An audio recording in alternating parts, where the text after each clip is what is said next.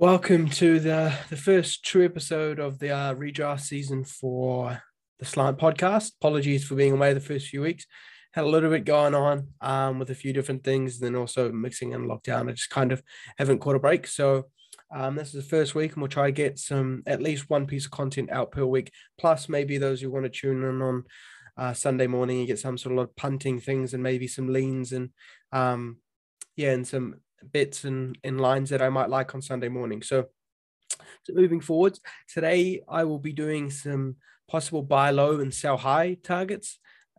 For myself personally, for the redraft season, Dynasty is a little bit different, but into this podcast will be in general for the redraft format. So my first one is a wide receiver who went at the start of most second rounds and was set to sort of fly this year and absolutely boom.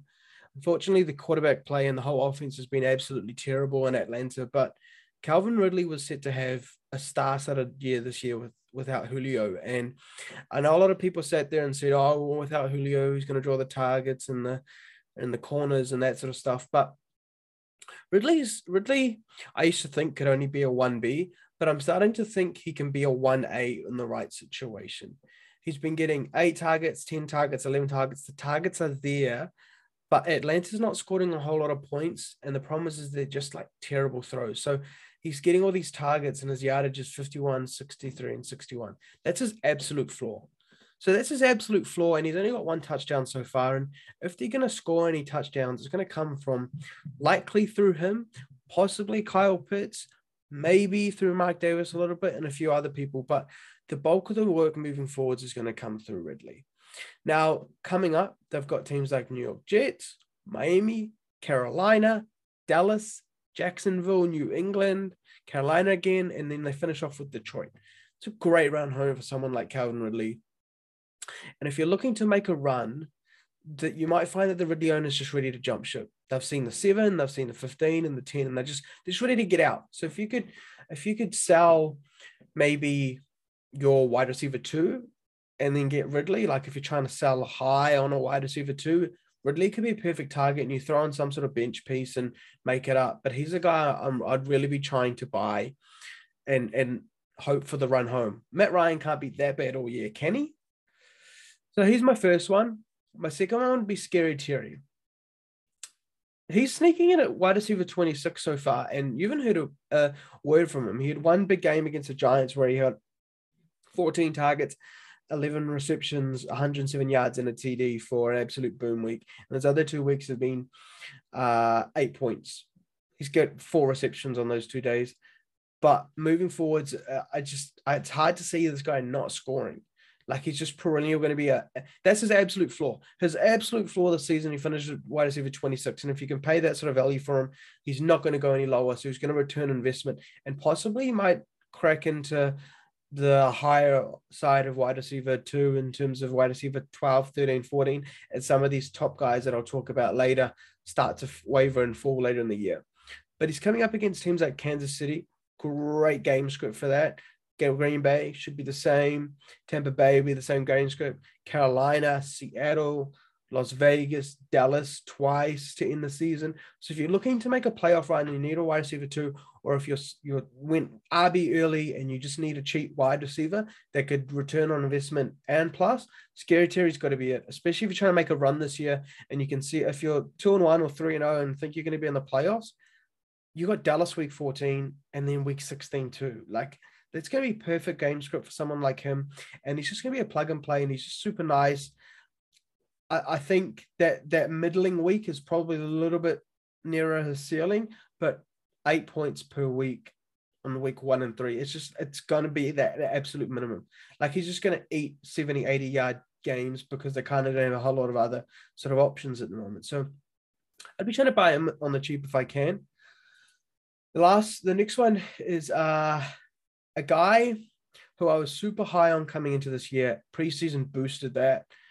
And then to start the year, he just did nothing. And I know he probably got dropped in quite a few leagues too, because he only went round in the 12th, 13th, 14th round in draft time. But he started off with a 1.9 and 1.8. And then last week, we saw his 12.1s where he got a TD. Marquise Callaway. Now, there's not too many receivers on this offense at the moment. I know Juwan Johnson had 2 TDs 1 week, and Alvin Kamara is going to absolutely bang there. But I think Callaway's going to start getting better. Last year was his rookie year. He's still super young, just trying to find his feet. And he went up against Green Bay and Carolina, and he probably should have scored, and it had me super disappointed. But against New England, he went and got his 40 yards, but he got his TD. The important part about this TD was, if you go watch the replay, they were about 10 yards out from the goal line, and Jameis Winston had no clue where he was throwing it. Just threw it, knew Callaway was in the air, and he made this ridiculous grab in the end zone. Showed that Jameis trusted him and that Callaway also has the talent to make big plays.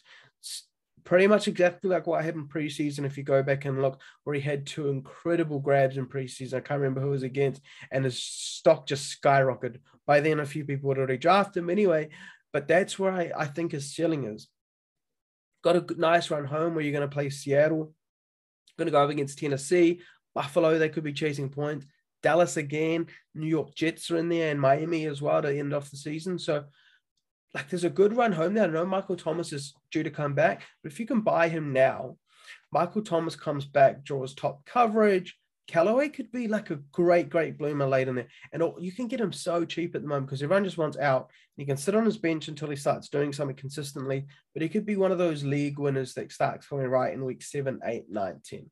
So it could be a great stash if you got dropped in your league, or if you trade for him and get him super cheap. I love trying to pick a player like him up. The next one is a running back that a lot of people had really high. I couldn't draft him preseason at the price tag, but his price tag's starting to come down, and that's JT. Jonathan Taylor, a lot of people drafted him at the end of the first round because of what he did at the end of last year. Now, end of last year, his run home was abysmal defensively. He finished the season off with Houston, Vegas, Houston, Pittsburgh, and Jacksonville. And then that shot him into running back 6 or something for the year. And everyone's like, oh my God, JT, because he's getting this insane volume, and he had massive yardage, and he had a bunch of TDs. People forgot he scored like 7, 8 touchdowns over that period of the 4 games. And until then, people were looking to trade him away so quick. But his price tag's starting to come down now, where you can start getting him for the middling sort of RB2 and maybe a piece to just get the other owner over the line, especially with his first week of 15. Everyone thought, he's getting this massive workload. And he followed by 5.8 and then 7.7 against the Rams and Tennessee. Rams are going to be a good defense, but the most important thing for me was over that period, he still had enough volume that I liked to see. Now, rumors have it they're trying to trade away Marlon Mack. So if that happens, his snap share increases. My only worry is the fact that he's still only playing on 50% of snaps. So Hines and other people are still getting quite a big snap share, but I know that they trust JT enough, and later in the year he will come right. Fingers crossed anyway. So you might be on a strong armor owner of JT and get him quite cheap. He hasn't scored any touchdowns this year, but his run home again this year is quite nice. He's got, over the next sort of 10 weeks, he's got Houston, Tennessee again, Jacksonville, New York Jets, Houston again, New England going to be average, Arizona going to be a little bit average. Those are great teams to go up against. And if he can be your RB2, great plug and play option. Yeah, you're not going to feel super confident playing him, but if he comes right towards the end of the year like he did last year, another league winner. The next 4 guys are people that I'm looking to possibly sell if I have. First up was as a wide receiver from San Fran, and that's Deebo Samuel. Currently wide receiver 9. There's no way he's being drafted anywhere near that, and to be fair, that wasn't his ceiling. His ceiling was wide receiver 18, 19, 20 at absolute ceiling. They've got Kittle there, they've got Ayuk, they've got running backs for Africa, and they were just never going to be touted as a big passing offense. His targets to start the year, 12, 8, 10, and his receptions are 9, 8, 9, 6, 5. He's only scored 1 touchdown, so the fact that he's still getting bulk yardage is a bit of a sticky stat if you want to move forward. But I don't think he's a guy that's massively talented in terms of being a wide receiver 1 or a wide receiver 2. If you can cash in from him and get a high wide receiver 2 or a middling, that'd be me. Like if I could trade Debo and someone for Terry McLaurin, I'd be smashing that so hard. His first week against Detroit, he had 26 and then kind of starts falling down. His yardage was there. It's again decreasing and he's getting bulk targets, but I don't think his targets are going to be there for too long. And I think they're going to start spreading the ball. Kittle started to get a bit of play last game. Ayuk will start easing into the game once he starts figuring out what the hell this NFL pros is about. So I don't think he's going to be hitting 13, 14 points a game. I think people are going to be very disappointed with him down the run after he's put them in contention early in the season. So if I was looking to make a playoff later, I'd be trying to sell Debo for a guy that's going to help you later down the track. Another one possibly trying to sell high on is a guy sitting on wide receiver 2 now, Michael Williams. He's a guy I tried to get in so many leagues and he would always go the one round before I was ready to take him. Contract year, he's got the talent, he's got the metrics in terms of his size. Everything screamed like he was going to be a good NFL pro, and he still is. He's sitting at wide receiver 2 now. It's another guy that's so above his ceiling right now. If you can flip him off to anywhere near it, I'd be happy. He scored 4 touchdowns already this year in game script against Dallas and Kansas City. That kind of matched. He's had 12 targets, 10 targets, 9 targets, and he's pretty much caught most of them. Banging 80, 90, 100-yard games for fun, plus the touchdowns means he's getting huge weeks. This is going to get a little bit harder for him. He's going to draw Baltimore. He's going to draw Denver. Giants can sometimes stop wide receivers. Houston, Denver. It's more so about the game script that worries me. They'll be up against Houston. They'll be up against the Giants. They'll be up against Cincinnati. They'll be up against Philly. They'll be up against New England. They could possibly be up against Vegas. And these Vegas and Cleveland games are going to be games where the lines are close and teams are trying to keep the points down. So I'm just not sure he's going to be getting 12 targets a game for 10 receptions, 122 yards, and 4 TDs over a 3-week span. People are massively buying into him though at the moment. So if you can find a buyer for him and you could sell him for a guy much like Terry McLaurin, or if you can get Mike Williams and someone else and get someone like Ridley, would be so nice. There are leagues where that shit happens all the time. So don't say, oh, well, my league mates would never, because a lot of the time they actually do. And you just didn't ask the question when you see a bum trade go down. So yeah, Mike Williams is more the one that moving forward, I'm not sure game script is going to be as handy as what it might have been in a few games where he's absolutely banged. And if you draft him in the 8th, 9th, 10th round, he's returning value on you so far. And if you can start moving up that draft board by trading him away for someone that was in the 5th, 6th round, so you start moving up and start getting that high ceiling in those winning teams. Next one is a running back from Buffalo. I kind of wanted to fade this RB room during the offseason because Singletary and Moss were pretty much the exact same player.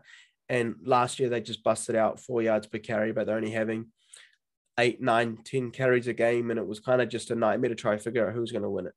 I think Zach Moss is the most talented guy there, but I'm not sure that they're going to continue to run the ball as much as they have so far this year. They didn't want to run it last year. Josh Allen is a massive goal line poach in terms of touchdowns, and they've got Beasley who's scoring touchdowns for fun, and he's absolute baller this year. They've still got Diggs.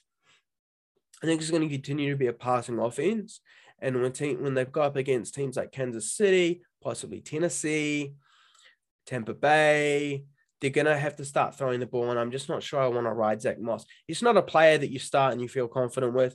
At the end of your flex on bye weeks, he's a guy that you kind of sometimes just have to play, but he's currently sitting at running back 22. In his last 2 weeks, he had 14 and 16 points on the back of touchdowns both weeks.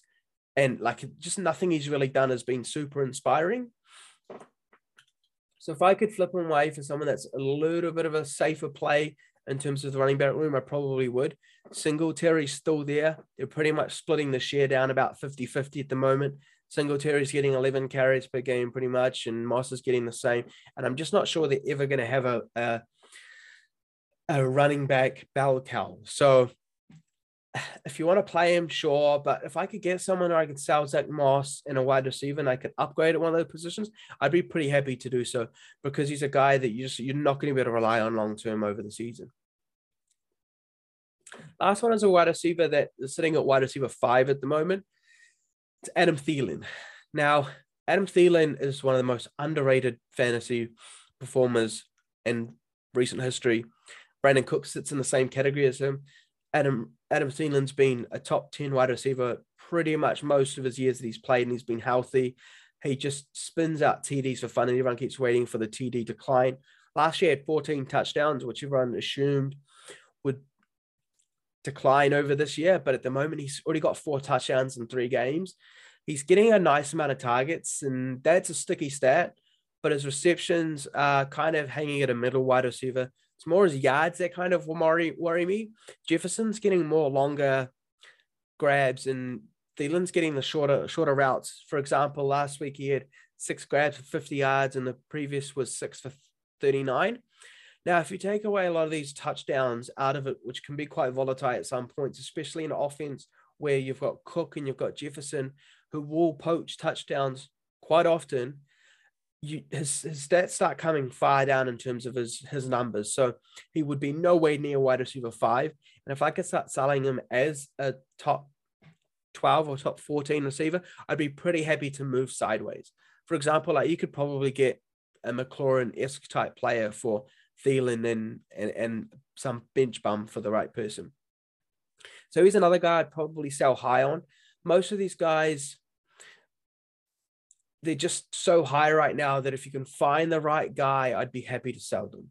Now, this doesn't mean I'm going to fade Thielen for the rest of the year and go like sell him for absolutely no one.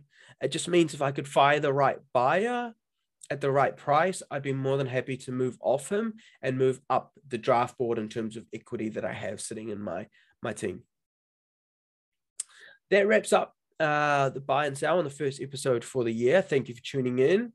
Apologies again for my absence. I will be consistent in terms of getting probably one out per week sometime during the week, as well as I'll try get some short punting segment out on possibly Sunday morning. So feel free to check back in then to see if you start placing any bets or any multis or singles. So see you then.